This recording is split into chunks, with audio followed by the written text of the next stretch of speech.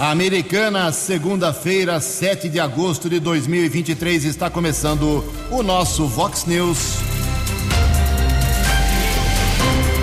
Vox News, você bem informado. Vox News.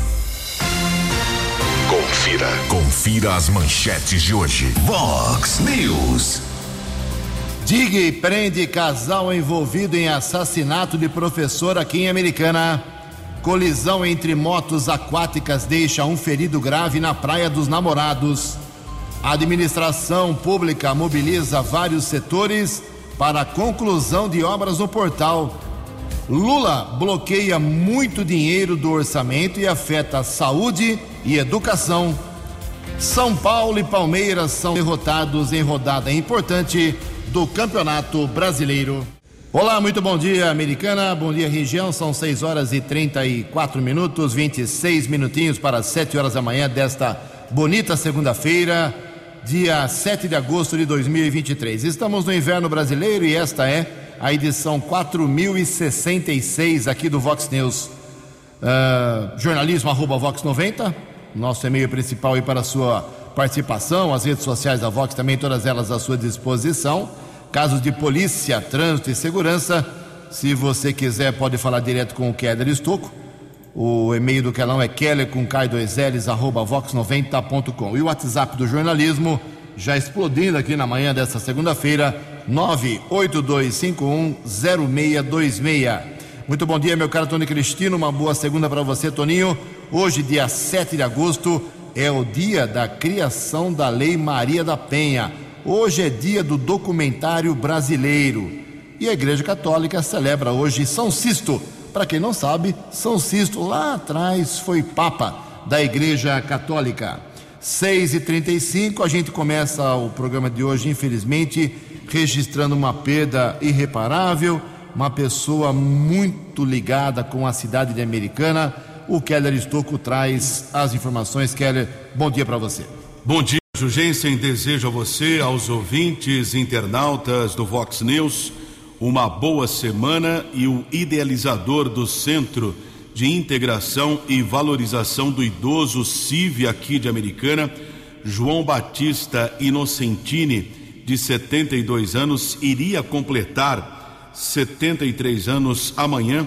O conhecido popular João Feio morreu ontem em São Paulo. O CIV, localizado na Vila Reder, foi inaugurado em 2008 na administração do prefeito Eric Hetzel Júnior. João também era fundador e presidente do Sindicato Nacional dos Aposentados, Pensionistas e Idosos. O sindicato também publicou uma nota nas redes sociais. O velório será na Assembleia Legislativa de São Paulo, a Alesp, no Palácio 9 de Julho, hoje, segunda-feira, a partir das 8 horas. Na sequência, cremação será no crematório da Vila Alpina, na região da Vila Alpina, em São Paulo. Muitas mensagens nas redes sociais e, inclusive, o vice-presidente da República, Geraldo Alckmin, publicou a seguinte nota: recebi consternado a notícia do falecimento de João Batista Inocentini, presidente e fundador do Sindicato Nacional dos Aposentados, Pensionistas e Idosos. Metalúrgico, a história de Inocentini se confunde com a própria formação de representação organizada de aposentados e pensionistas, dedicando sua vida à melhoria das condições de vida desses trabalhadores. Meus sentimentos, fecha a nota do vice-presidente da República.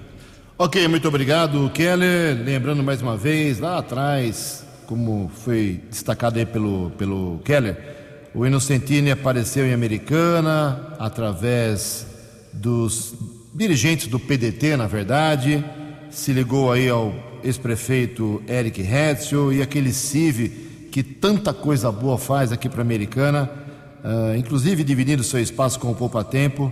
É criação, é idealização da dupla Inocentini-Eric. Temos que reconhecer isso. Fez um bem danado para a Americana e vai fazer por muitos e muitos anos. Os aposentados usam aquilo de várias maneiras, com atividades esportivas, sociais, recreativas, educativas, além do poupa-tempo, é claro. Então foi uma parceria, a Americana deu a área, o sindicato construiu aquela grande obra e vai ficar aí o legado do Inocentini para a cidade de Americana, junto com a parceria que ele fez com o Eric Hetzel Jr. lá atrás. Muito bem, seguimos com a vida, seguimos com o programa 6h39. O Keller vem daqui a pouquinho com o trânsito e as estradas. Antes disso, a gente registra aqui a primeira parte de manifestações dos ouvintes, que é muita coisa hoje. Vamos dividir em duas partes. O Carlos Ribeiro, lá do Parque das Nações, mandou uma longa mensagem aqui. Pelo que eu estou entendendo, tem um recapeamento que está sendo feito na São Jerônimo, até perto do condomínio que existe naquela região.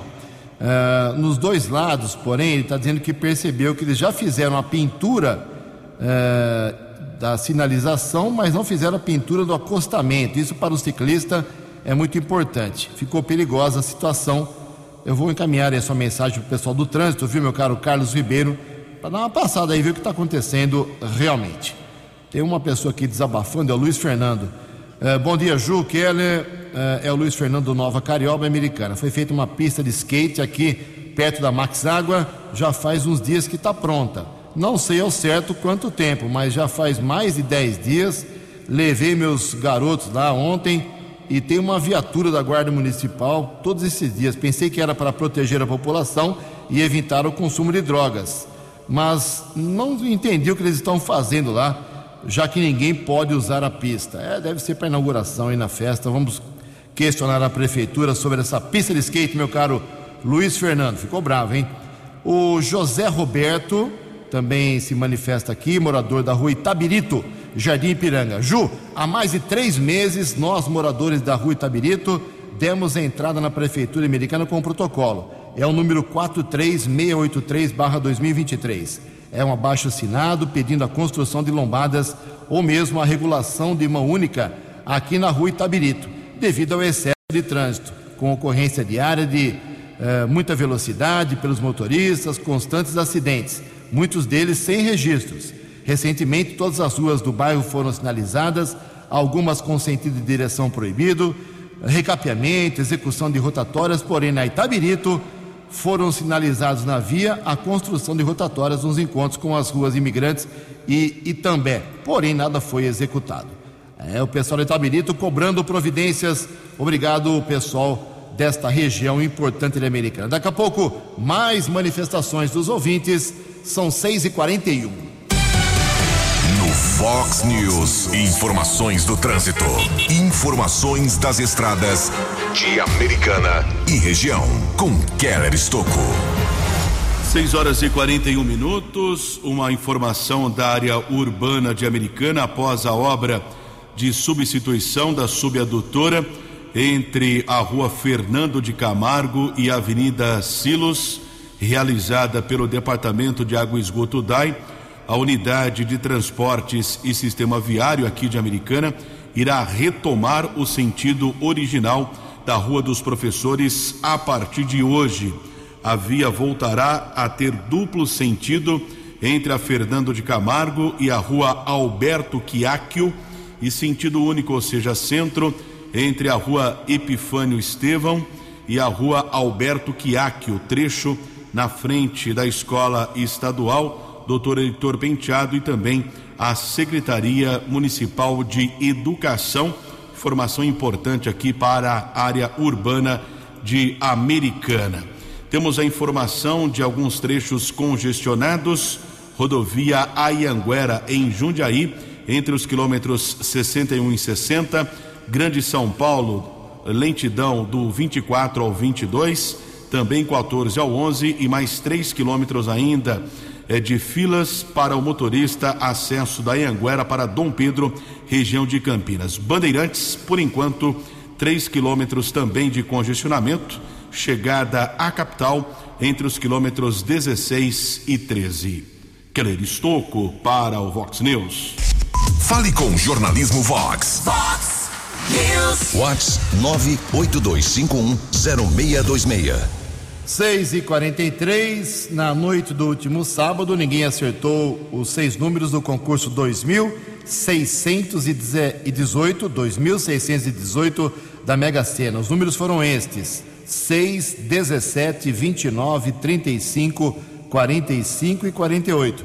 6, 17, 29, 35, 45 e 48. O prêmio fica acumulado. Quarta-feira pode chegar aí, segundo a estimativa da Caixa Econômica Federal, a 75 milhões de reais a Mega. A Quina, que teve um ganhador aqui de Americana, inclusive, 121 acertadores, 49 mil reais para cada um. E a quadra, 9.200 acertadores, 920 reais para cada um. 6h44. No Fox News. Fox News. J. Júnior e as informações do esporte. Olá, muito bom dia. O Rio Branco perdeu sábado para o Catanduva. Perdeu a liderança exatamente para o Catanduva. O Tigre caiu para a segunda colocação do grupo e o próximo jogo é fora do Décio Vita. União Barbarense empatou com o América em Rio Preto e é o primeiro colocado do seu grupo. Eles voltam a se enfrentar no sábado em Santa Bárbara do Oeste.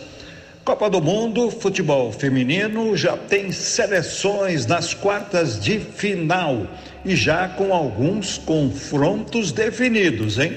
Teremos Espanha e Holanda e o Japão contra a Suécia. Austrália e Dinamarca estão jogando neste momento. O classificado vai pegar França ou Marrocos, que se enfrentam amanhã. O Brasileirão viveu sua penúltima rodada do primeiro turno. Uma rodada que teve a demissão do técnico do Santos, o Paulo Turra, mas o Santos já anunciou o uruguaio Diego Aguirre. Uma rodada que teve também o São Paulo apresentando no Morumbi o Rames Rodrigues e Lucas Moura. Teve também na rodada o Cuiabá ganhando do Flamengo, hein? 3-0. O Vasco derrotando o Grêmio. Olha o Vasco aí buscando uma reabilitação no campeonato. Além das derrotas de Palmeiras e São Paulo. O Botafogo tranquilo na liderança. Agora 13 pontos sobre Flamengo, Fluminense, Palmeiras e Bragantino. Segundo, terceiro, quarto e quinto colocados. E vem aí uma semana de Libertadores e Sul-Americana. Um abraço, até amanhã. Você, muito bem informado. Este é o Fox News. Fox News. Obrigado, Jotinha. Mais esporte, 10 para meio-dia no programa 10 pontos, 6 horas e 46 minutos.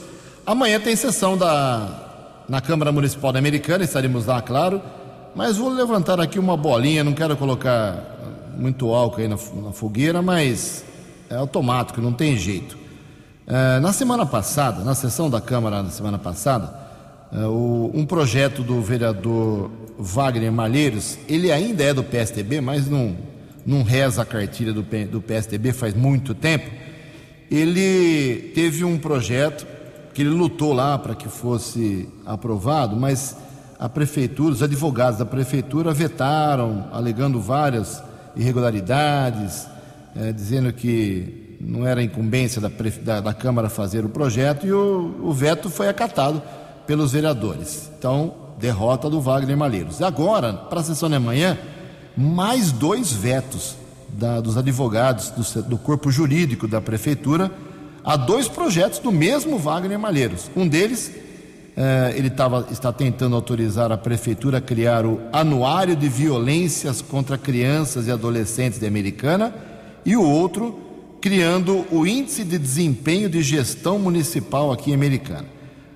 Os advogados, o departamento jurídico da prefeitura, todos os advogados comandados pelo Dr. Hugo Trolli, viram irregularidades e vetaram totalmente, não é parcial, vetaram totalmente os 2 projetos, somando 3 vetos já contra o Wagner Malheiros, que já disse em algumas vezes que alguns advogados da prefeitura dão pareceres dependendo da cor dos olhos dos vereadores. A frase não é minha, não, a frase é do vereador. Então, não é bom aí convidar para a mesma feijoada os advogados da prefeitura e o Wagner Malheiros. Ele vai se trebuchar de novo amanhã contra a prefeitura. Vamos ver se os vereadores jogam no time dos advogados da prefeitura ou jogam no time do Wagner Malheiros, se acatam o veto, os dois vetos, ou se derrubam os vetos. Interessante essa pauta amanhã na Câmara, que terá outros 3 projetos. Um deles da própria prefeitura, autorizando a administração a conceder subvenções nos valores definidos já, mais de R$200 mil, já foi aprovado em primeira discussão, amanhã é só para ratificar. E 2 projetos em primeira discussão. Um do vereador Marcos Caetano, do PL, que dispõe sobre a prioridade na realização de exames de mamografia em mulheres com suspeita de câncer, a partir da solicitação médica. Vamos ver se esse projeto passa ou não. Outro projeto do vereador Daniel Cardoso, criando mais uma homenagem, né? A Câmara gosta de dar tapinha nas costas das pessoas, né? Criando a medalha de mérito Lilica. O que tem de prêmio que a Câmara Municipal dá é uma grandeza, e quem paga é o povo. Mas vamos ver se passa ou não. 6h49. A opinião de Alexandre Garcia. Vox News. Bom dia, ouvintes do Vox News. Virou fofoca a política brasileira, né? O jornalismo também. O que antes era ocupado pelas colunas sociais, lá nos anos 70, quando eu estava no Jornal do Brasil, nós jamais entrávamos em certos assuntos na coluna de política, na página de política, na página de economia. Pois agora tem mais uma aí. A deputada Jandira Fegali, do PCdoB, disse na CPMI que o então presidente Bolsonaro, em outubro, recebeu pedras preciosas de presente e não as registrou. Depois, numa entrevista para a revista Fórum, disse que o presidente não as registrou ou porque as roubou e ficou com dinheiro ou as usou para financiar atos golpistas. Pois agora o doador das pedras, o advogado Josino Correia Júnior, no Facebook postou o seguinte, que ele comprou essas pedras que não são preciosas numa feira lá de Teófilo Otoni, feira absolutamente legal, e que pagou R$400 pelas pedras, que são topázios azuis, citrinos e praziolitas. Eu entrei na rede social para saber quanto é que custa um topázio azul. Ele, num pingente de prata, custa R$179 na Mirante. Ele, numa pulseira, custa R$169. E olha o barulho que se está fazendo. Chegou a ser acusado de roubo. Essa é a política brasileira. Tem tanto assunto importante para a gente discutir sobre saneamento básico, sobre saúde, educação, então, está cada vez pior. E estamos tentando apedrejar. De Brasília. Para o Vox News, Alexandre Garcia. Previsão do tempo e temperatura. Vox News. Segundo o boletim da agência Climatempo, esta segunda-feira aqui na nossa região metropolitana de Campinas, será de mais um dia de sol, sem nuvens, sem nenhuma possibilidade de chuva. Estamos no inverno, mas a máxima hoje vai a 32 graus. Casa da Vox agora marcando 16 graus. Vox News. Mercado Econômico. 8 para 7h. Na última sexta-feira, a Bolsa de Valores de São Paulo, pregão negativo, queda de 0,89%. O euro abre a semana valendo R$ 5,366. O dólar comercial na sexta-feira recuou 0,48%, fechou cotado a R$ 4,875. E o dólar turismo vale hoje R$ 5,063. Vox News. As balas da polícia com Keller Estocco. 6h54, 6 minutos para 7h. E na noite de sexta-feira, a Delegacia de Investigações Gerais de Americana anunciou a prisão de um casal envolvido no assassinato do professor Cauê Pozenato Lima, de 35 anos, que morava em Sumaré. Caso de muita repercussão aqui na nossa região. Corpo da vítima foi encontrado carbonizado na quarta-feira da semana passada em uma vala na estrada municipal Alvim Biase, região da Praia Azul. Após a localização do corpo, com o apoio da Guarda Civil Municipal, dos patrulheiros Eduardo e Leite, a DIG conseguiu identificar um carro que seria do professor. Uma testemunha teria observado um casal em um carro modelo Onix e também com auxílio do setor de inteligência da Guarda Municipal, com o patrulheiro Bispo e outros agentes. A muralha digital é muito eficiente na região da Praia Azul, com sistemas de monitoramento. A vítima foi identificada também com base em informações de colegas de trabalho da Escola Municipal Ramona Canhete Pinto, na cidade de Sumaré, no Jardim São Jerônimo. O carro da vítima foi encontrado na sexta-feira pela manhã no distrito de Nova Veneza. Com a localização do veículo e também na investigação por parte da Polícia Civil, o casal envolvido no crime foi detido. Um tatuador de 34 anos e a companheira dele. Falei várias vezes nos últimos dias, no final de semana, com o Dr. Lúcio Antônio Petrucelli, que é o diretor da DIG, também com Eduardo César, que é o chefe de investigação da Delegacia Especializada, e nós apuramos que a motivação do crime, que ainda está sendo investigada, poderia ter sido o uso de entorpecentes. O tatuador estava sob o efeito de drogas, de acordo com o depoimento dele, que o Dr. Lúcio informou ao jornalismo Vox.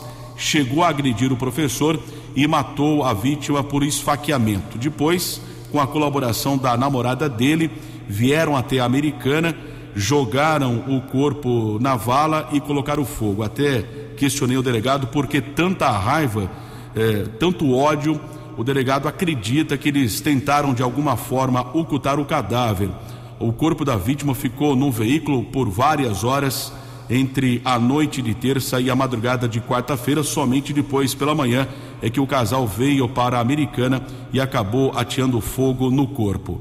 Foi um trabalho de campo, de muito esforço por parte da Polícia Civil, com o apoio da Guarda Civil Municipal, e o Poder Judiciário decretou a prisão preventiva do homem e da mulher. O inquérito ainda segue sob a responsabilidade da DIG aqui de Americana. 3 minutos para 7 horas, em outro caso também de muita repercussão. Aliás, no sábado à noite, vários áudios, mensagens de WhatsApp, provocando pânico realmente, muitas pessoas assustadas do que ocorreu no Tivoli Shopping. Foi um assalto à joalheria Vivara.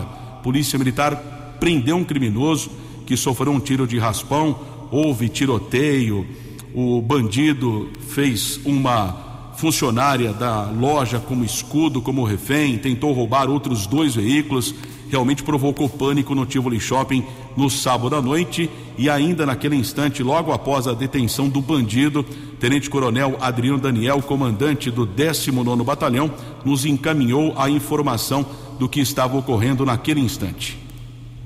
Olá, meus cumprimentos a todos. Sou o Tenente Coronel Daniel, comandante do 19º Batalhão, sediado aqui em Americana e que abrange também Santa Bárbara do Oeste.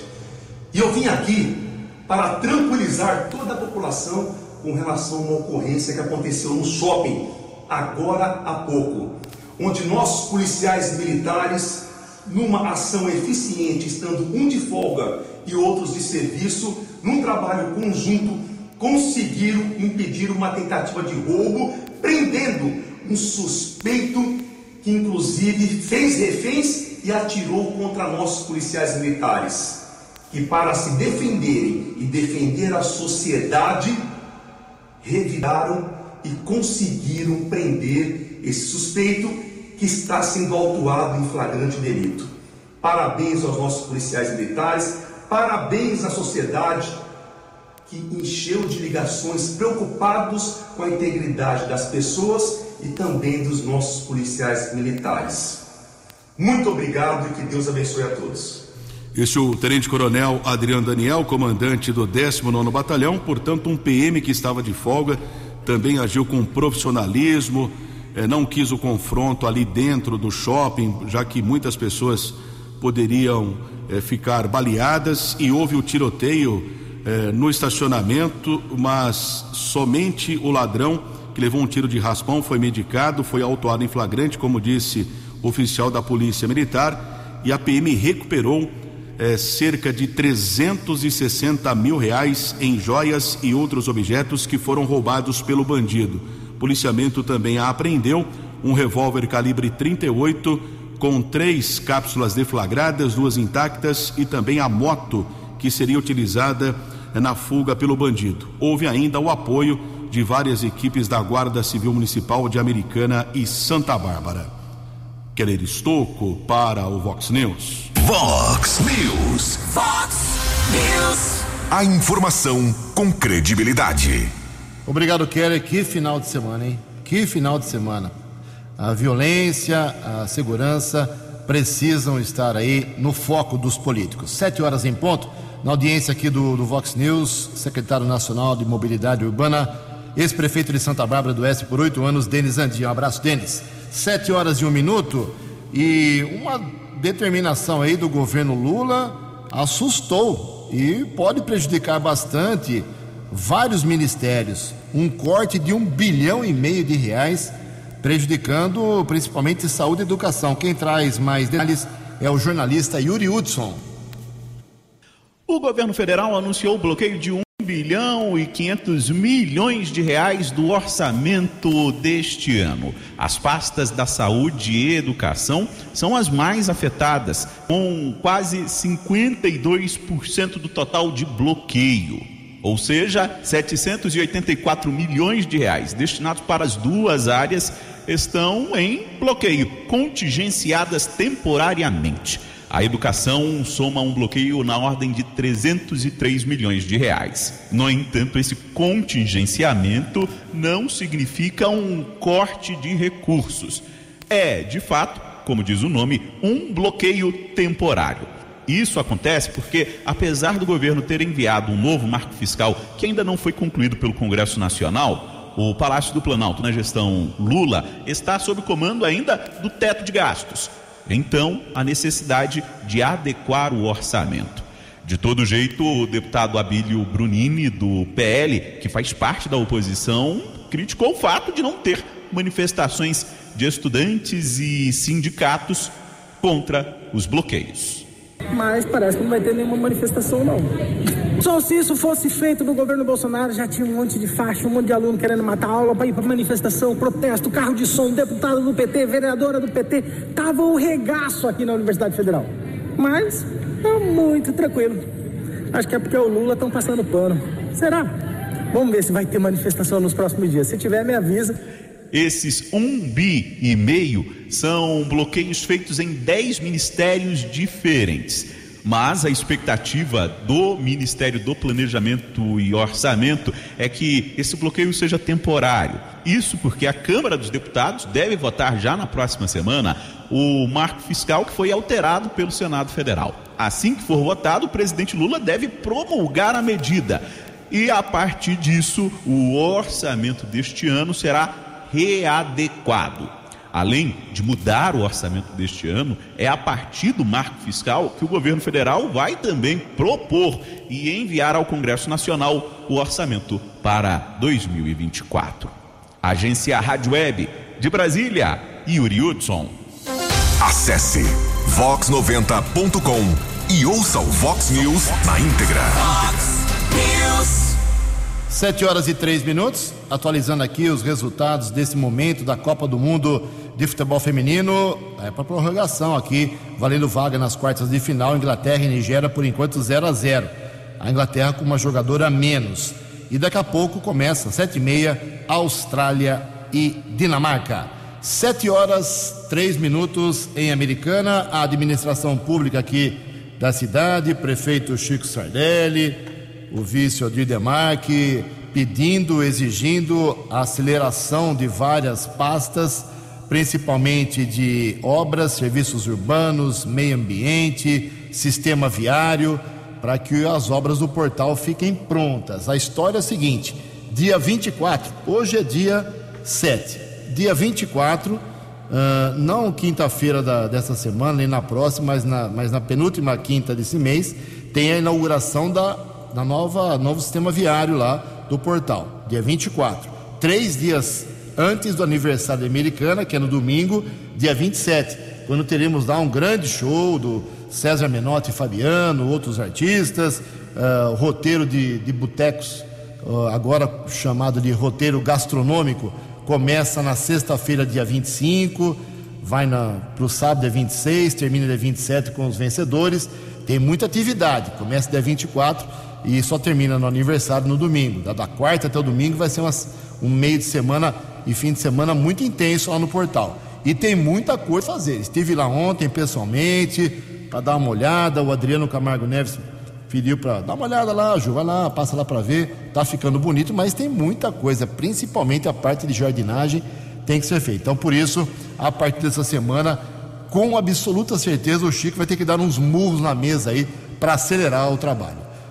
Aquele episódio do trânsito, do caos, eu conversei bastante com o Adriano. Ele falou assim que uma máquina quebrou naquele dia, teve a perseguição policial registrada aqui por nós, teve problema com atraso, que era para entregar às 3 horas no serviço, foi até 7 horas da noite, volume de veículos, tudo isso junto provocou aquele caos. Ele acha que isso não acontece mais, mesmo com as obras sendo aceleradas até o dia 24.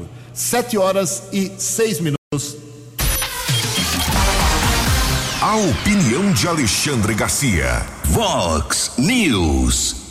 Olá, estou de volta no Vox News. Eu sou do Rio Grande do Sul e muitas vezes nós gaúchos nos manifestamos de modo a que nos acusam de segregacionistas, de seccionistas. Queremos fazer secessão do Brasil. Há uma piada dizendo que o mérito de Santa Catarina é que nos separa do Brasil. Minha roda de amigos ironiza essas histórias de gaúchos, chamando o Rio Grande do Sul de Cisplatina do Norte, com referência à província Cisplatina, que era o nome durante 4 anos do Uruguai, né? No tempo em que o Uruguai fazia parte do Império Brasileiro. Agora o governador Zema faz uma declaração pede a formação de um consórcio dos estados do Sul-Sudeste para defender os votos na Câmara Federal, que daria 56% da população do país. E estão chamando agora, já teve o apoio do governador do Rio Grande do Sul, Eduardo Leite. O consórcio do Nordeste está existindo, né, desde a pandemia, são 9 estados. Esse consórcio, os estados do centro do sul-sudeste são 6, né? Espírito Santo, Rio de Janeiro, Minas, São Paulo, Paraná, Santa Catarina e Rio Grande do Sul. Aí eu estava pensando, né, esse país dividido, né? Está havendo hoje, aqui em Brasília, a reunião da Amazônia, os países que têm a Amazônia. Então nós temos a Amazônia meio separada do Brasil. Grosso modo, Amapá, Pará, Amazonas e Roraima. E temos o novo celeiro do Brasil, que é Tocantins, Mato Grosso principalmente, Mato Grosso do Sul, Goiás, e pega ali aquela franja Matopiba, né? Pega o sul do Maranhão, o sul do Piauí, o oeste da Bahia. Será que nós somos um país que vai se dividir, né, com essas conversas? Ou nós somos um grande país em que cada região tem a sua especialidade e pode trabalhar em conjunto? Agora, eu entendo a intenção do Zema, que embora os estados do Sul sejam mais produtivos, arrecadem mais, tenham maior produção, os estados do Nordeste são mais ativos e, em consequência, mais eficazes ou eficientes nos votos, na hora de votar, na hora de obter leis que possam favorecê-los. No entanto, os políticos talvez não tenham a mesma disposição, porque eu vejo Maranhão, que teve José Sarney como presidente, tem agora o ministro da Justiça, e é o estado, embora não seja exatamente o Nordeste, está lá na região Norte, é o estado que tem a qualidade de vida medida por esses números aí de bem-estar, a pior do país. De Brasília. Para o Vox News, Alexandre Garcia. Dinâmico, direto e com credibilidade. Vox News.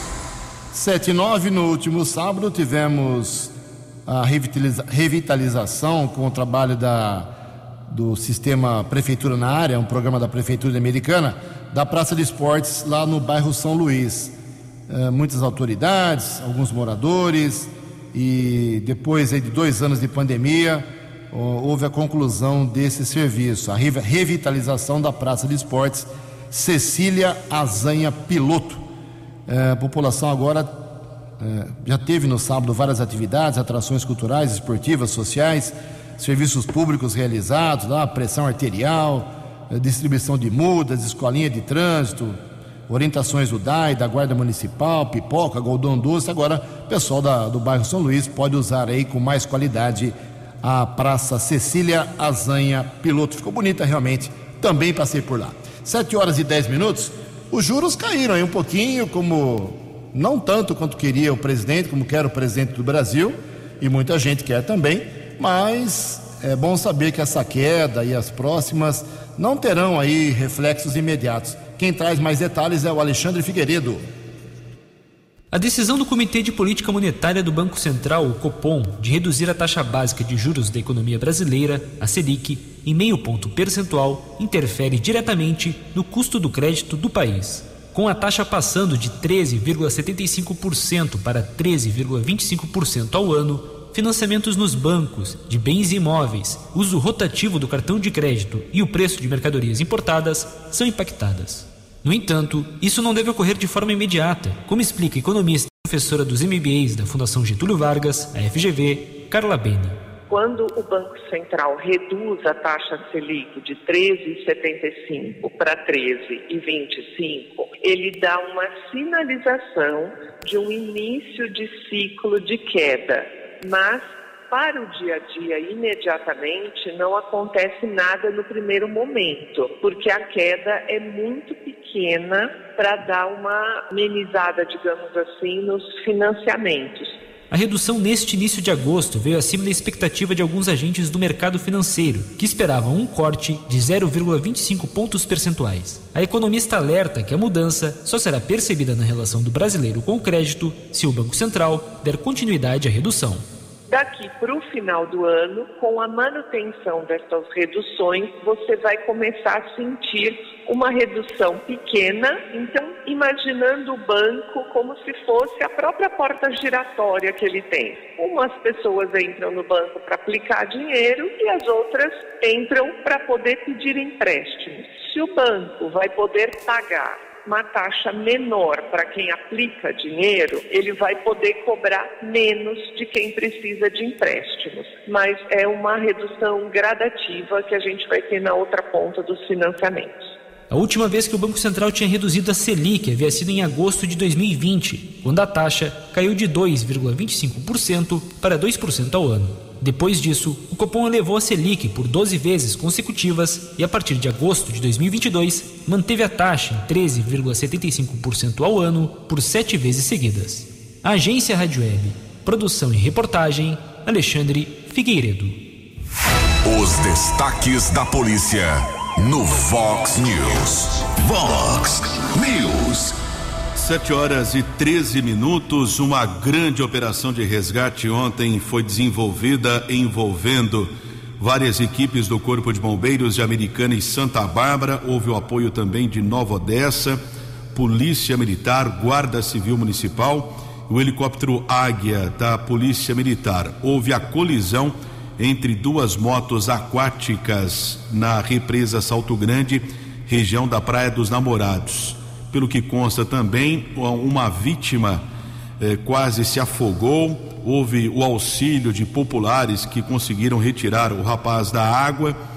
Os socorristas ficaram cerca de 1 hora realizando massagem cardíaca na vítima. O processo de ressuscitação foi um trabalho árduo, de muito profissionalismo por parte dos militares do Águia, também do Corpo de Bombeiros.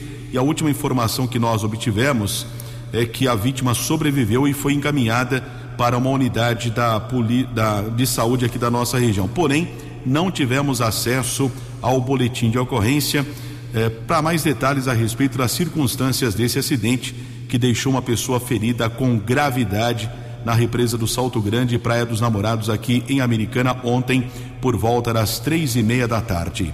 7:14. Você acompanhou hoje no Fox News. DIG prende casal envolvido em assassinato de professor aqui em Americana. Colisão entre motos aquáticas deixa um ferido grave na Praia dos Namorados. A administração pública mobiliza vários setores para a conclusão de obras no portal. Lula bloqueia muito dinheiro do orçamento e afeta a saúde e educação. São Paulo e Palmeiras são derrotados em rodada importante do Campeonato Brasileiro. Jornalismo dinâmico e direto. Você muito bem informado. O Fox News volta amanhã. Fox News.